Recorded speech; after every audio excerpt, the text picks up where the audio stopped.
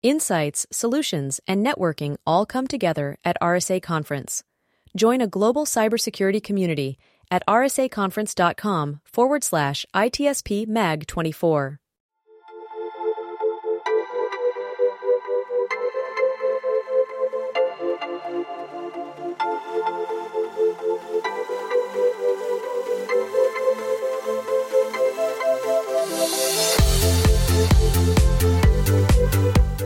Welcome to the ITSP Magazine Podcast Network.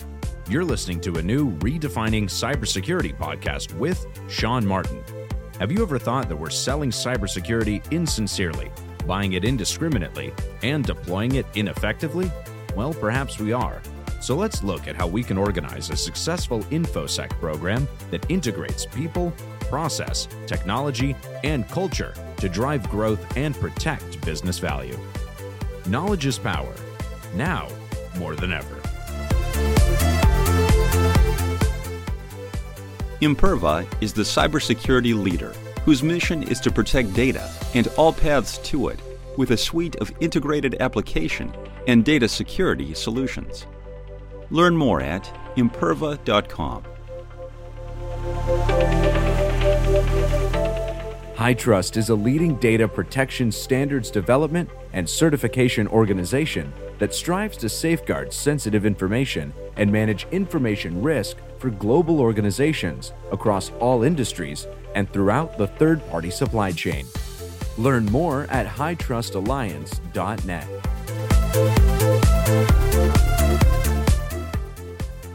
Marco. Sean. You know what's cool? Not you. No, certainly not me. Not me. That's definitely true. But no, you're cool. What is you're cool? Dude. What is? I surround myself with cool people, and I feel grateful to have met two cool new people. And where? Where did you meet And them? you happen to be along for the ride for this. Thanks to Mastodon, infosec.exchange, good old different Jay. Helped pull that together and bring a community together, and there's some good conversations, good engagement, and there was a thread that we happened to connect to and get involved with that brings us all together. And for those watching, can see Jay, Thoden, Velzen, and Mehran on with us, and for those listening, you'll just know that they're on, and we don't do predictions on ITSP Magazine. Sometimes we actually poke fun at it, but the reality is that stuff happens. There are trends, there are things happening, and vendors try to push that with the marketing. Analysts try to push that with their reports. And then there's reality in the programs and in the SOC that say, yeah, but. yeah, but. But also, I got to add, if there is one business that you want to try to always do prediction, and it's to be proactive instead of reactive, that is security and cybersecurity. Right. So that you have to have that futuristic hat on all the time, but not just to sell stuff, maybe. How about that, Sean? Yeah, exactly. And we were talking before we joined about guitars, and I think we all four of us have guitars. And I'm going to use that because guitar is one of many instruments that I have. So I am a musician and I play music, and I don't play the guitar, even though I have one. So my point is, I am a musician. I love music. I can play music. I can play a piano and drums and all kinds of different things. When guitar comes, I just haven't spent the time to do it. I feel that's the same for security professionals, right? You get all these things. You can be a security professional and have all this stuff thrown at you. Doesn't mean you are good at all of it. Doesn't mean you could use it all. It sits, Marco, in your case, hanging on a wall, right? You actually pull it off the wall and use it. So I think that's kind of the struggle that we're going to touch on a bit today. Before we do that, though, a few words from our sponsors, the dogs. But before we get sponsored by the dog, let's hear from Jay and Mehran, who they are. Jay, introduce us. To the public. My name is Jay Sullivan Velzen. The little dog is right there, but if I reach for him, I'm probably he's going to, he loves to chase. So if I go and try to pick him up, you'd be seeing me like running around this room for a little bit. A distraction for a few minutes. My name is Jay. What's going on? Yep, I am the strategic advisor to the Chief Security Officer of SAP. In the last couple of years, I've ran a bunch of cloud security initiatives with a whole bunch of other people.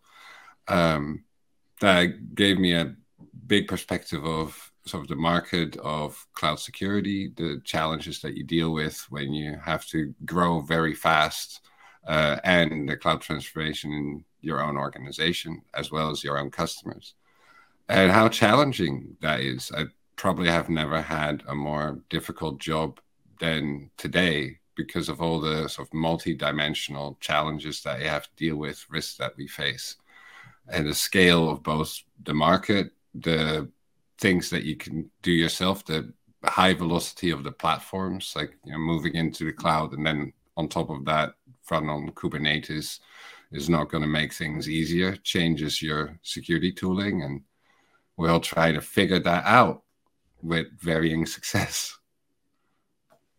Yeah, you just lift and shift your security program right over, Jay. It's easy. Your team's already skilled up, and it's fabulous. It's amazing, that stuff. Technology saves it. It's going to work, especially your network tooling. That's right. I'm sure we'll spend a bit of time talking about that. Mehran, what's going on? Yeah, thanks, guys. It's great to meet all of you and see you again, Jay. My name is Mehran Farimani, and I'm the co-founder of a company called Rapidford. And the CEO. And Rapidford optimizes and secures modern cloud applications. It just shrinks them down, gets rid of a lot of the software that you don't need in there, and as a result, you have less noise to deal with. So that's what we do. Nice. All right. So this thread was on Mastodon. I kind of teased that out, and it was led by Jay. And what did you say, Jay? You said the predictions of cloud, right? And you said misconfigurations, known vulnerabilities, and leaked credentials were going to be the three biggest sources of breaches. Let's just start there. Why do you think those things? And I think you even said that because they've been for years and years. It's not going to change, mostly because it's hard, right? Like the basics are actually really hard, and we have to rethink how they get done. Right? Like, there are some ways to get a grip on that, but is the high velocity and the mass of it, the autonomy of developer teams increasingly through the cloud, means that if you're not careful, you're always chasing, right? So misconfigurations like that open S3 bucket, I think there were just this week at least about 3 cases where that was going on. Known vulnerabilities, you can sometimes be 2 weeks late and then your whole business might be at risk.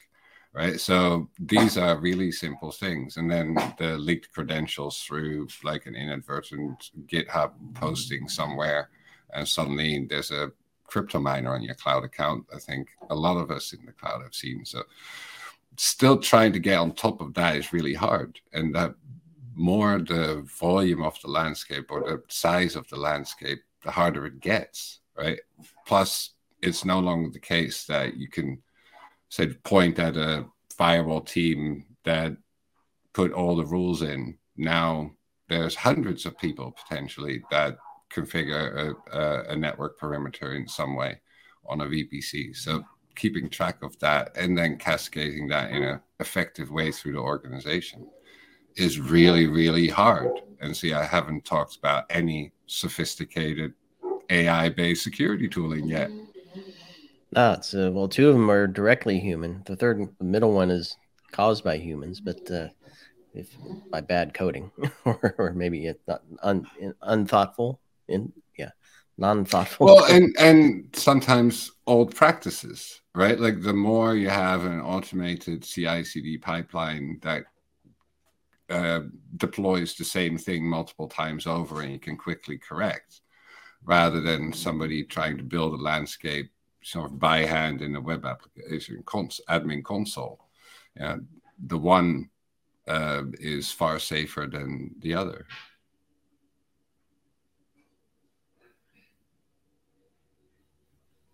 I was switching tabs over back to Mastodon to look at the thread there, because what I want to hear from you, Mehran, some of your thoughts on this, because I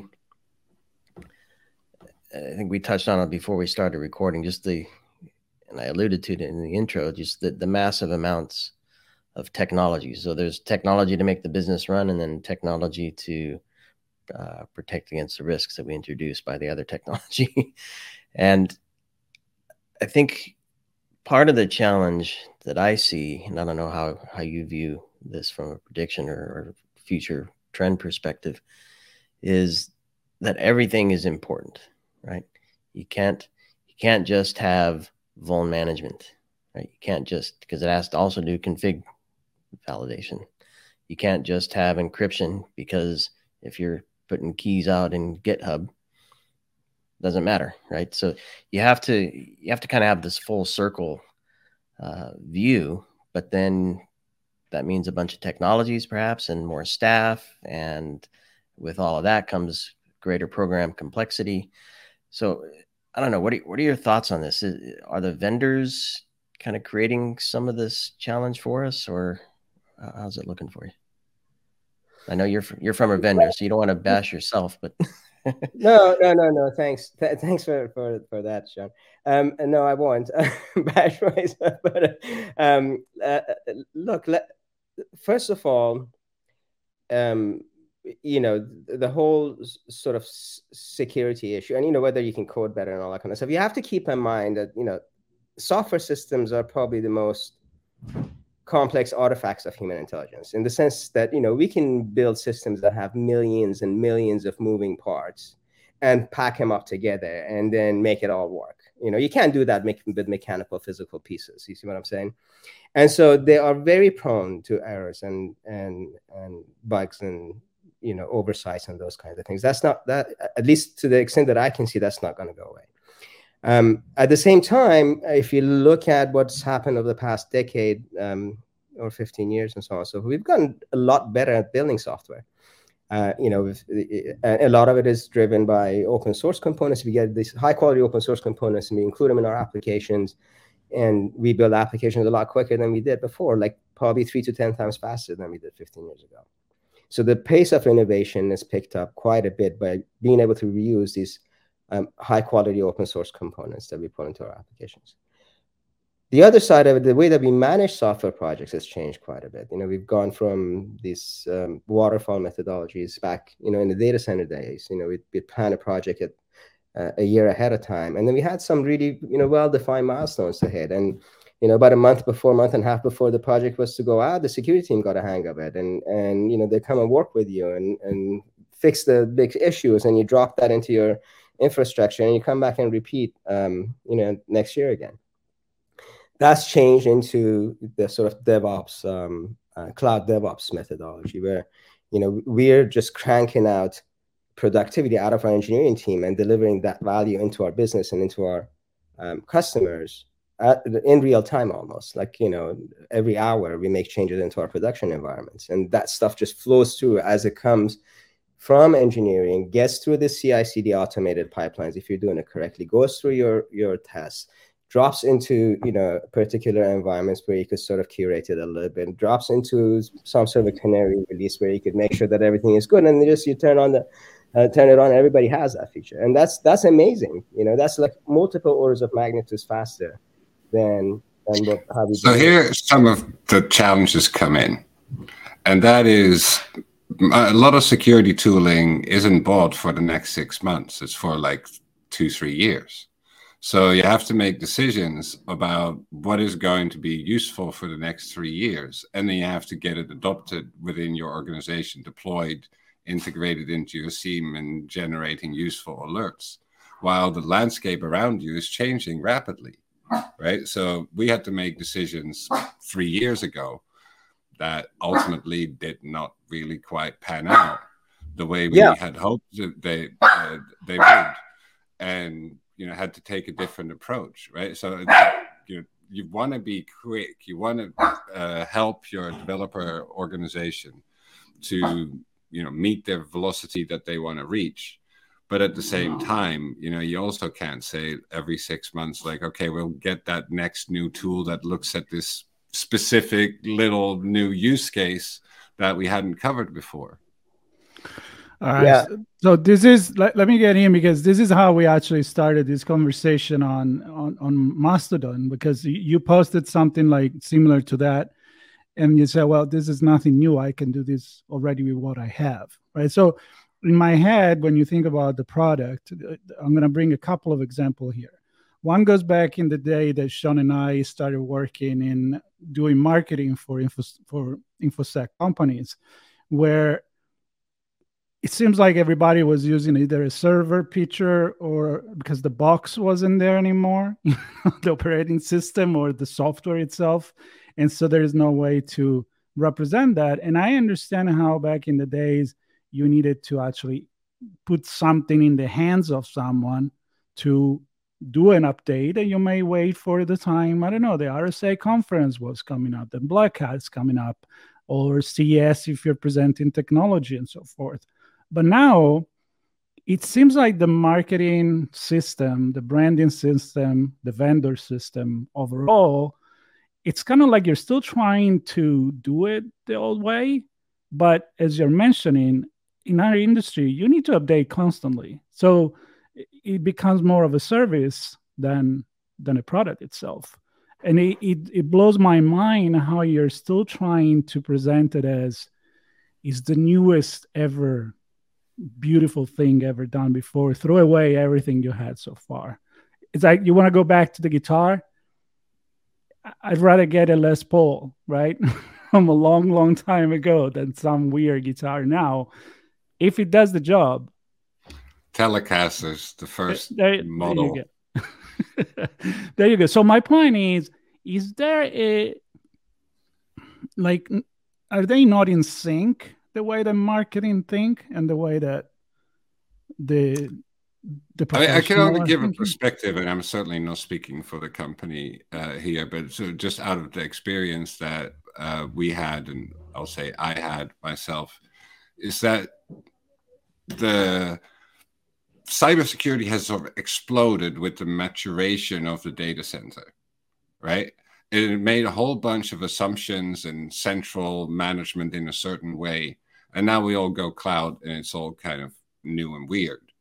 But the irony is that a lot of times what we're finding is that if you think of compliance scanning, it's like scanning for something, collecting data, putting data enrichment around that so that it becomes meaningful to the organization, distribute that out to get some action. Vulnerability scanning, it's essentially the same thing, it's just a different scanner, right? Threat detection, ultimately the same thing. You have something running that detects something that you take through some data engineering process. So I think ironically, while cloud security is bringing all of these different cybersecurity disciplines back together, because the combination of, is this vulnerability actually exposed to the internet? Maybe I don't care that much, right? Like brings all of these disciplines together rather than fragments them out if they have. Because if you go on a show floor these days, then you see this, that, and the other 15,000 different tools. And it's like, but I get a lot of value just from getting the cloud audit logs, putting a Python script on top of it and look for fairly deterministic things that I'm interested in, right? So I think this is a really shaky market, right? Like I've been there before, like I've been in the Valley for a while. I remember the .coms a bit and other times. Like I always think for an industry that's not super, super giant, because cybersecurity is not that giant if you think of, say, oil business or something like that. Once you start seeing advertisement on Formula One cars, probably something's going to happen, right? And when organizations start looking at, look, this is so much money. This is so much money there's an open source tool that does 80% of it, and I have 4 or 5 engineers dedicated to it, make the tool better. Maybe if you're a basic feature, I can build that myself, right? And I think that's why I think there's a, the bottom might fall out because they're all using the open source tooling that's in the CNCF landscape. The top end might fall away because they can build half of it itself. And maybe there's a middle layer that can benefit from cloud native solutions and MDR and that kind of stuff. But it's really hard to see how it can sustain this entire market. Right. And Mehran, on your side, from the vendor side, do you think there's something that can be done to work with better messaging and maybe really presenting something that has the capacity to change the game? Or what I'm saying is, I think we're all tired of buzzwords, like it's kind of like, let's get concrete maybe. Yeah. So I think yes, there is for sure. One of the main things that we, for example, focus on is not to just go out and throw a product at a vendor and say, hey, come buy this. We've decided to take a much more consultative approach to working with our customers, understanding where they are in the journey, what their problems. A lot of the industry is not where Jay is at, in terms of skills and capabilities. In fact, the majority of the industry isn't. They're just really early on in that journey. And so one of it is to just really understanding what those problems are, and if you have a platform or tools or a good advice that you could give them, that's great. If not, then then don't throw a product at them and expect them to pay your license, and they won't use it. You'll have churn in 2 years, and that's worse than having sold the product at the beginning to begin with anyway. So that's one thing. The other part of it is, I think there is, and Jay and I talked about this before, there's just a lot of vendors in this space, and the space by design is a very segmented market, because by the nature of it, the way that it was actually developed, the market is, they said, okay, everybody should be good at their space, at their niche. There's Palo Alto should be good at firewalls or checkpoint or whatever, and someone else should be good at I don't know, EDRs and XDRs. Somebody else should be at something else, and so within each one of those, when you see such a quickly changing landscape, then it's kind of natural that you see a whole bunch of vendors coming in and trying to figure out a path and some sort of a solution, a different slant on something to differentiate themselves, and then they marry that to the kind of stuff that Gartner puts together in terms of what's the next category, what's the next, and a lot of that. I mean, Gartner is a very, very respectable organization. No means a criticism of it, but what comes out of it is what Jay called the alphabet soup, or was it Sean that called it alphabet soup? Like, if I forget, one of you guys said it's the alphabet. You just have, CSPM and DSPM and NSPM and XDR and EDR and RDR and when it comes to now mix take that and then mix it with the fact that the majority of the security professionals are compliance driven. They're not sort of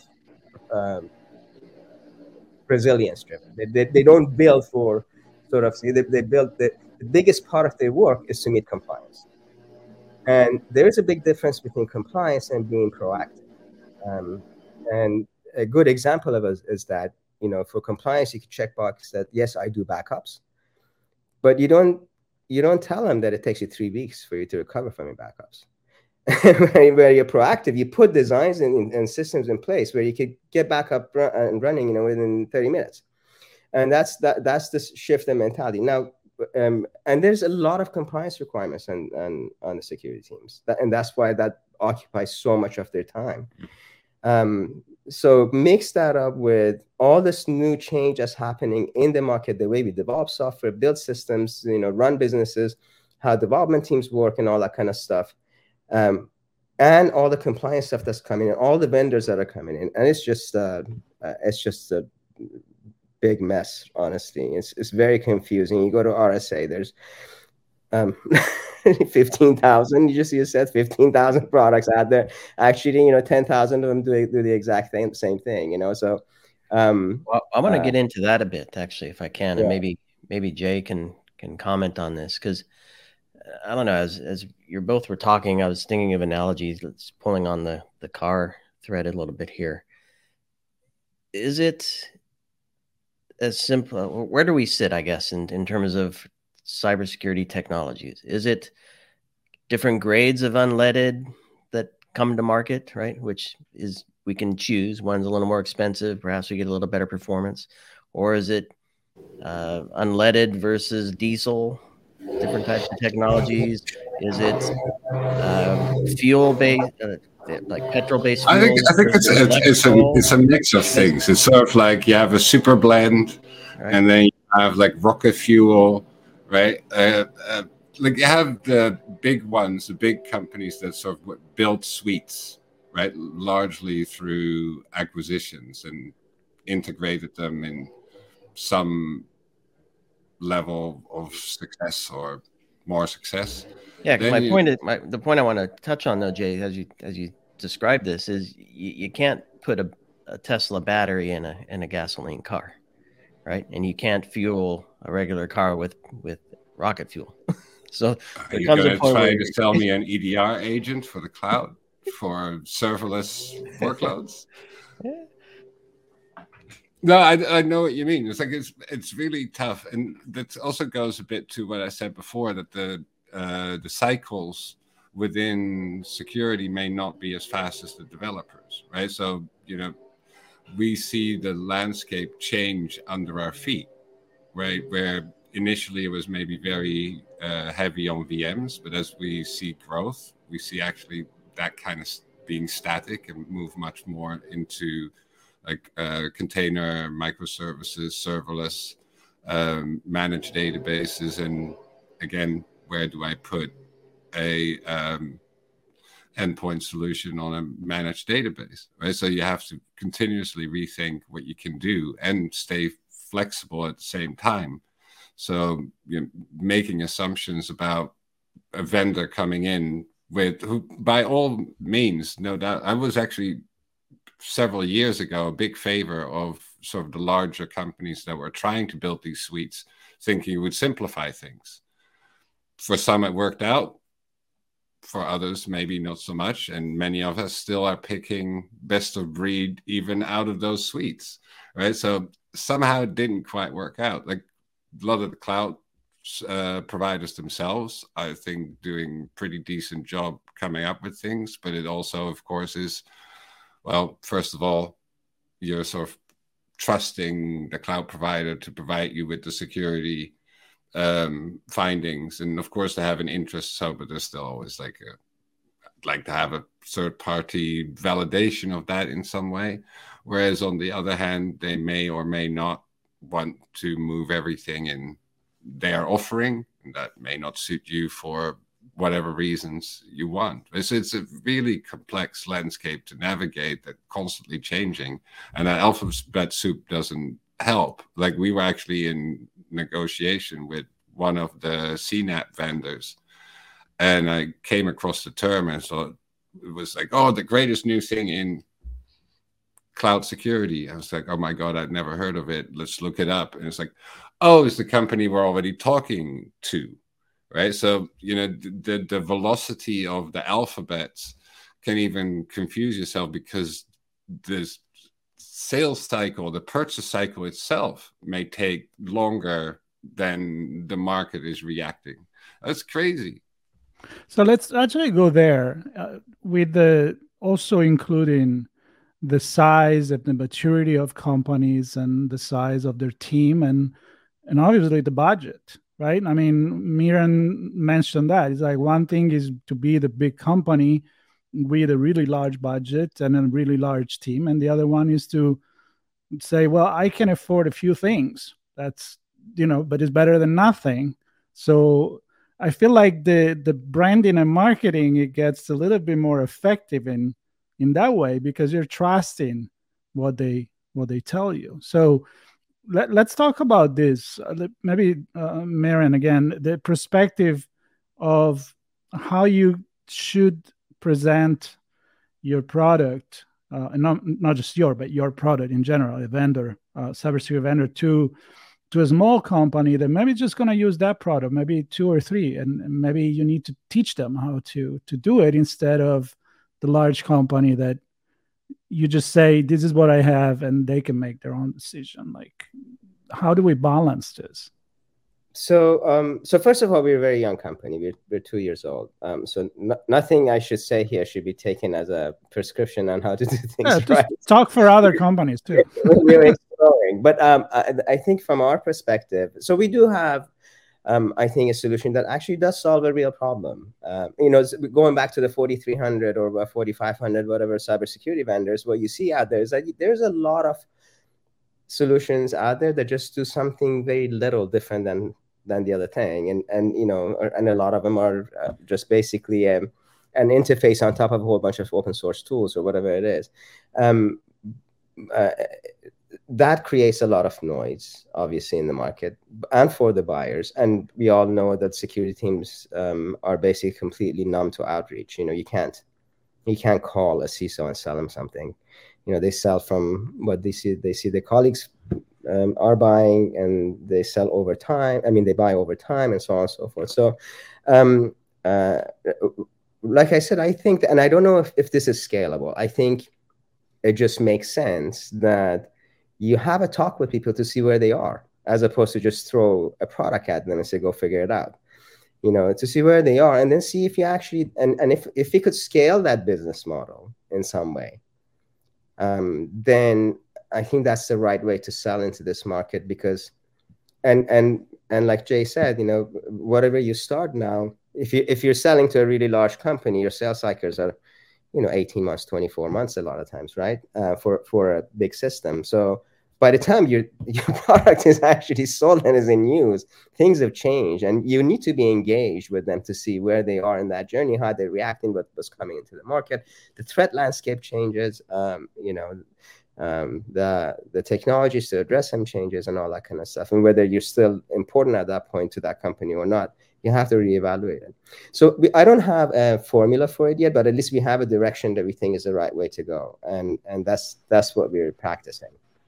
But there is something that you said now twice, which is this consultative approach. And I don't think that's even unique to small companies, mid-sized, large as well. Because navigating this landscape by somebody that can help sort that out, while at the same time realizing that each company is a little bit different and some things work better. So that somebody from outside that has like good experience in, this is probably the stuff that will meet you, once you can sort of articulate to me, like, what are your requirements? What are your most important things? What are you most worried about? What is it that your organization can bear, given the budget that you have, or, the kind of way the organization works? I've seen increasingly that the culture that an organization has is very important in what you can achieve. Some are very hierarchical, and you can put something top down. SAP is not like that, right? Other organizations need to far more collaborative, you can try to make it easier or harder. And that often depends on what is bearable within an organization. Do those things first, and then as you grow, move on. So some kind of consultative approach to help navigate those two things, I think, is actually really important for cloud transformation. Yeah, that's how we feel also. I mean, and a lot of times very early on, you figure out that this is just not the right customer. The problems are completely different. I mean, we talk to customers who are running workloads who have lost their source code. I mean, that's a big deal for them. And it's coming to a point where they need to do something about it. So that's important for them. That's what I'm trying to sell to them. He's got to figure that out. So I'm going to go and talk to him in 6 months down the road, once he's, or next year, once he's figured that out. Why should I get into in the middle of his business and distract him from what's important to him? Well, let's touch on this a little bit more, because I mean, I remember back when I was building a SIM for a big yellow company years ago. it would take us 9 to 12, sometimes 5 quarters to actually put out a product.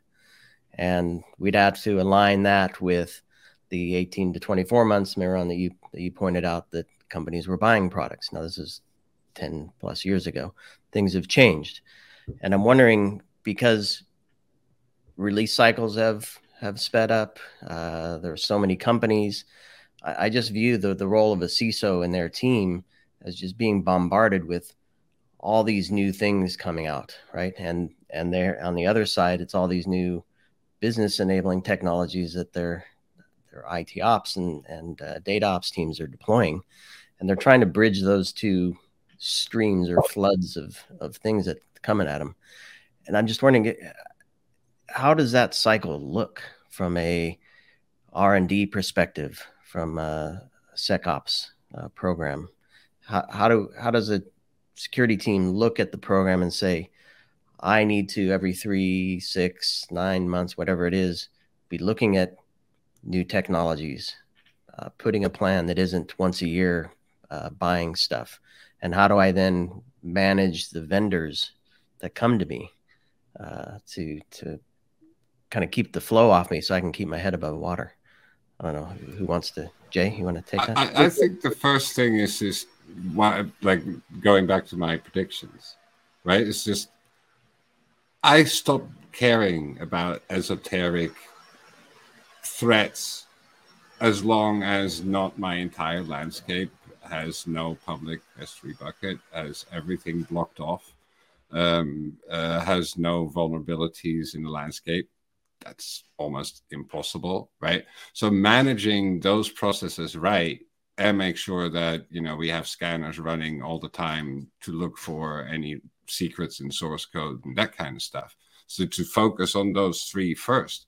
If I get that right, then I'm compliant, I'm reasonably secure, and our threat intel and detection team can actually have the breathing space to start looking for the weird stuff, right? So I think compliance gets knocked a little bit. You know, compliance is not security, but if it gets you, these compliance controls are not there entirely accidentally, right? It's a good thing to encrypt your stuff, right? It's a good thing to, you know, make sure that you have reasonably high TLS versions in use, like all of that good, that you keep your certificates up to date and all of that stuff.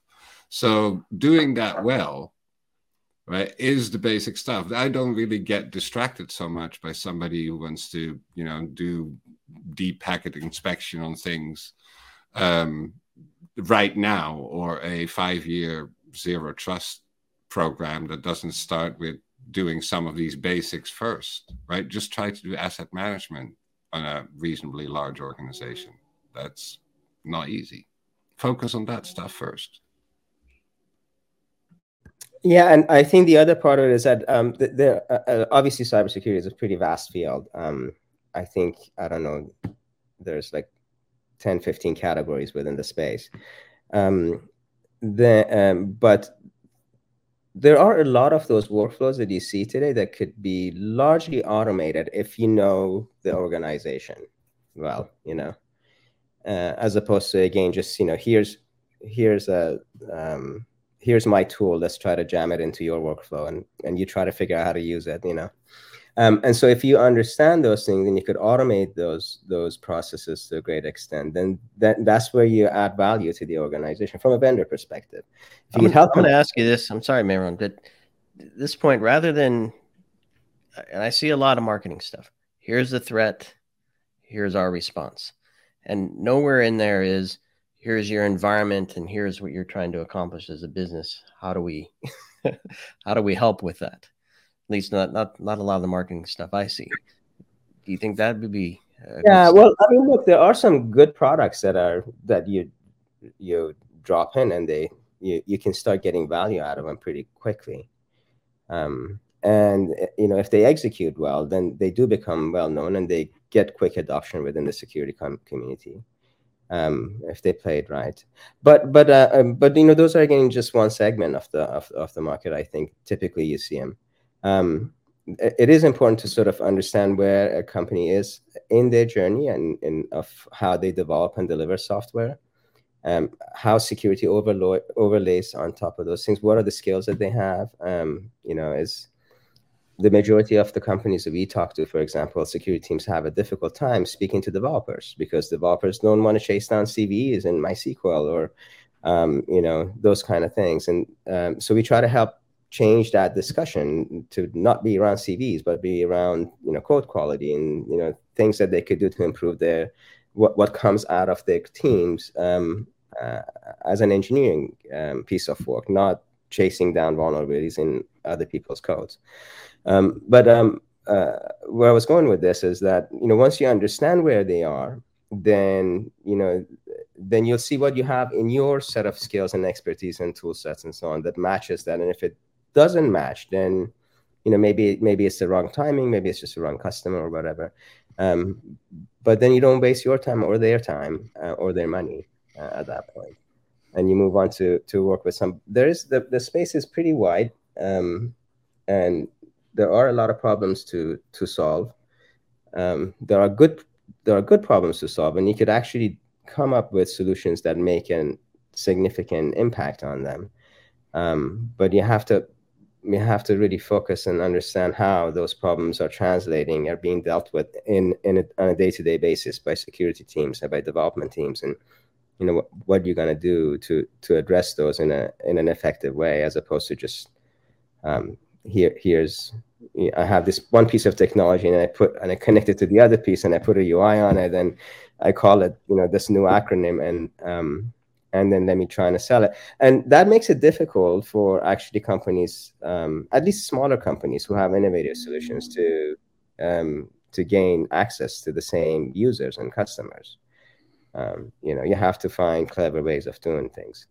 So this is going to give me the note for the last question, which I normally bring it to the future.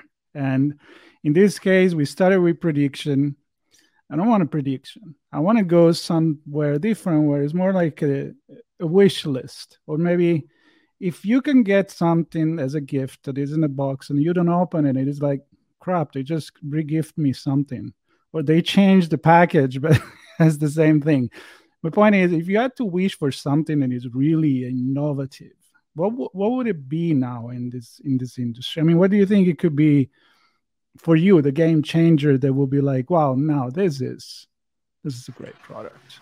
The stuff that I really like is the stuff that finds a lot of things and contextualizes that in some way. We will still have the challenges of associating that with an owner, what the actual purpose of that particular thing is, find the right person who can do something about it. But anything that can say, like, this vulnerability is important because it's customer facing, it's part of the service, it is, load balanced 15,000 times, and would allow access to customer data, versus a vulnerability that's like, okay, but it's like 5 layers in the back end.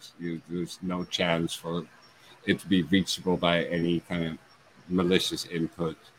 Maybe we'll leave that one for the next release cycle. So stuff that makes things more intelligent and therefore reduces the overhead on teams. Like, focus on the stuff that's important. I have the feeling, we're not there yet, but where, say, critical vulnerabilities and compliance becomes essentially a security incident that needs to be dealt with right now, whereas everything else becomes a compliance thing that needs to be cycled out in some way, right? Like, if you have a container that might be breached that gets recycled from raw from a known image next 5 minutes, then maybe I'm not going to run that hard until there's evidence that there's a foothold somewhere, right? I'm giving examples that hold me to any of this, but like anything that helps funnel down to what's important and can use any kind of automation or intelligence to lift up what's important, and the other alerts may be available, but it becomes more like for reporting, if you like. I agree. And by the way, there's I'm no expert in detection response, for example. So just my field is also optimization, vulnerability management, those kinds of things. And I think that what I predict is that a lot more people know that they have just way too many vulnerabilities getting reported on their infrastructure, and then they have to figure out how to prioritize it more effectively. And like Jay said, if solutions that put context and help people to sort of prioritize those things would do well. Also, solutions that help security teams influence engineering practices, I think will do well, because a lot of the work needs to be at least looked into by engineering to some extent. So, but yeah, I'm sure there's many other good things that are going to come in other fields. But that's the thing that I think will happen next year. People get more visibility into the enormity of the problem if they're just looking at scans, and they'll be looking for solutions to help them prioritize in an effective way. It really helps though, sending developers a lot of alerts to remind them I don't come bother you if you do that over there. Well, imagine if you're driving, right? I mean, I want the important alert to come out first and without noise. And then, if something, I don't know, it's sort of slide inside under the chair breaks, who cares? But don't tell me that that's, something that I need to address right now, because so you can sell me something to do that. I don't know. I mean, I love this idea of prioritizing what is important. I think that's or the temperature was below 0 last night. Of course, the tire pressure is going to be low. Or do tell me that it is below 0, so I slow down. Maybe exactly. Maybe I don't know. So I'm going to first thank you both for first engaging on Mastodon and connecting with each other and connecting with us to have this conversation. Really appreciate it, and I thank you for your time here today. And I'm going to take us, as I close, even further left, Mehran, where I think, Jay, you want to have visibility into all that stuff, and I think, Mehran, you want to help engineers kind of secure and safeguard the systems before it becomes a problem later. I actually want to take it all the way to the business, where the products and services are defined and these things are architected and I guess described in product requirements documents, right? Because I think if we can shave the exposure at the front end of this, I think it can save a lot of effort down the line. So I always ask guests how we can actually change the way business does business, not just how can we streamline security. I think we're actually really lucky there. We have really good support from our executive board. There's good understanding that the kind of workloads that we tend to run brings a certain set of responsibility with it. So we thank our internal support for that's generally not the problem. It's sort of working with a large organization and doing the engineering and getting all the data together in a way that's usable reports. It's not for a lack of support through the organization. We're very lucky there. That's cool. I think that also there should be, and there will be a shift in terms of how organizations treat security as a function within the enterprise. The majority of organizations, if you go to their leadership page, you don't see a CISO there. Yet, every time something goes wrong, CISO is the one that gets the axe. They have this intense amount of pressure on them in terms of compliance, keeping the lights on, making sure everything's running securely, and so on. And everybody gets breached. You're getting breached all the time. You're getting attacked all the time. But yet that's not recognized. You just give a chief title to someone, but you're not recognizing that. And yes, they come to your board meetings and they have to report, but you don't see them in their leadership panels and teams. And so that has to change, because it's an important message to say that this is a critical part of how you run a business, that you start by thinking that security is as important as sales, as important as development, as important as marketing, all of those functions that you list out. That has to be, that message has to. I don't disagree, but you have as much influence as your ability to communicate, right? And as security people, historically, we've been kind of crap at that, right? Like, put cat pictures over things, right? There's a certain format in security conferences that you don't bring to the boardroom, right? And I myself have had a couple of times where you try 4, 5, 6 different ways of how do we actually tell the story in a way that it resonates. Like, we can, I think, as security professionals, often do a better job of communicating and not just like, oh my God, there's a CVE, listed in this, that, and the other, in that kind of landscape, instead of expressing like, okay, what is my business risk? How am I exposed? And what's your plan to actually solve it?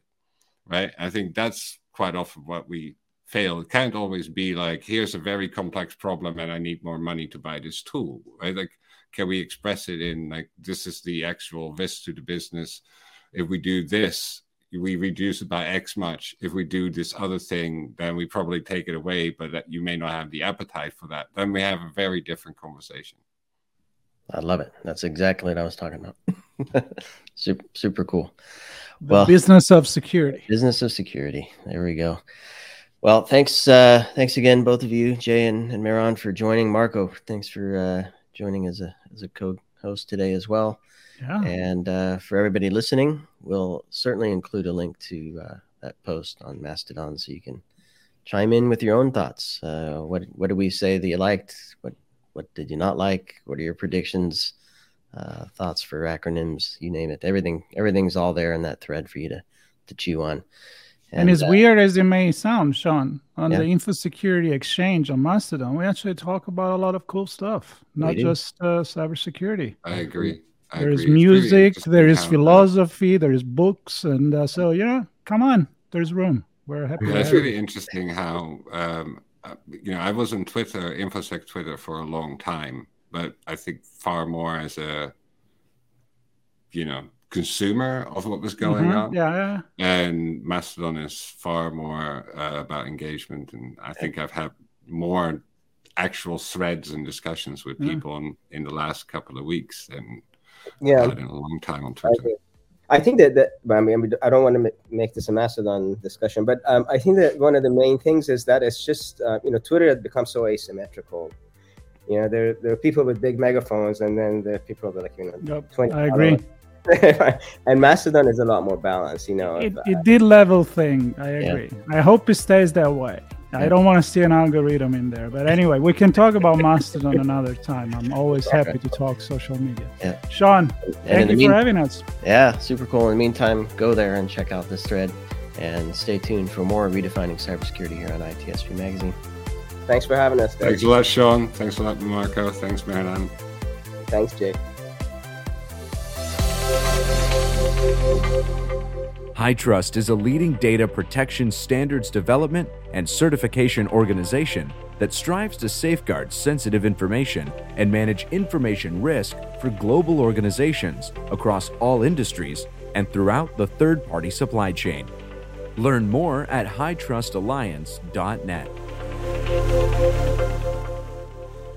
Imperva is the cybersecurity leader whose mission is to protect data and all paths to it with a suite of integrated application and data security solutions.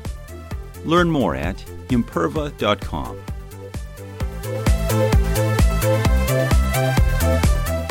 We hope you enjoyed this episode of Redefining Cybersecurity with Sean Martin, part of the ITSP Magazine Podcast Network. If you learned something new and this conversation made you think, then share this channel and ITSPmagazine.com with your friends, family, and colleagues. If you represent a company and wish to associate your brand with our conversations, sponsor one or more of our podcast channels. We hope you will come back for more stories and follow us on our journey. And you can always find us at the intersection of technology, cybersecurity, and society.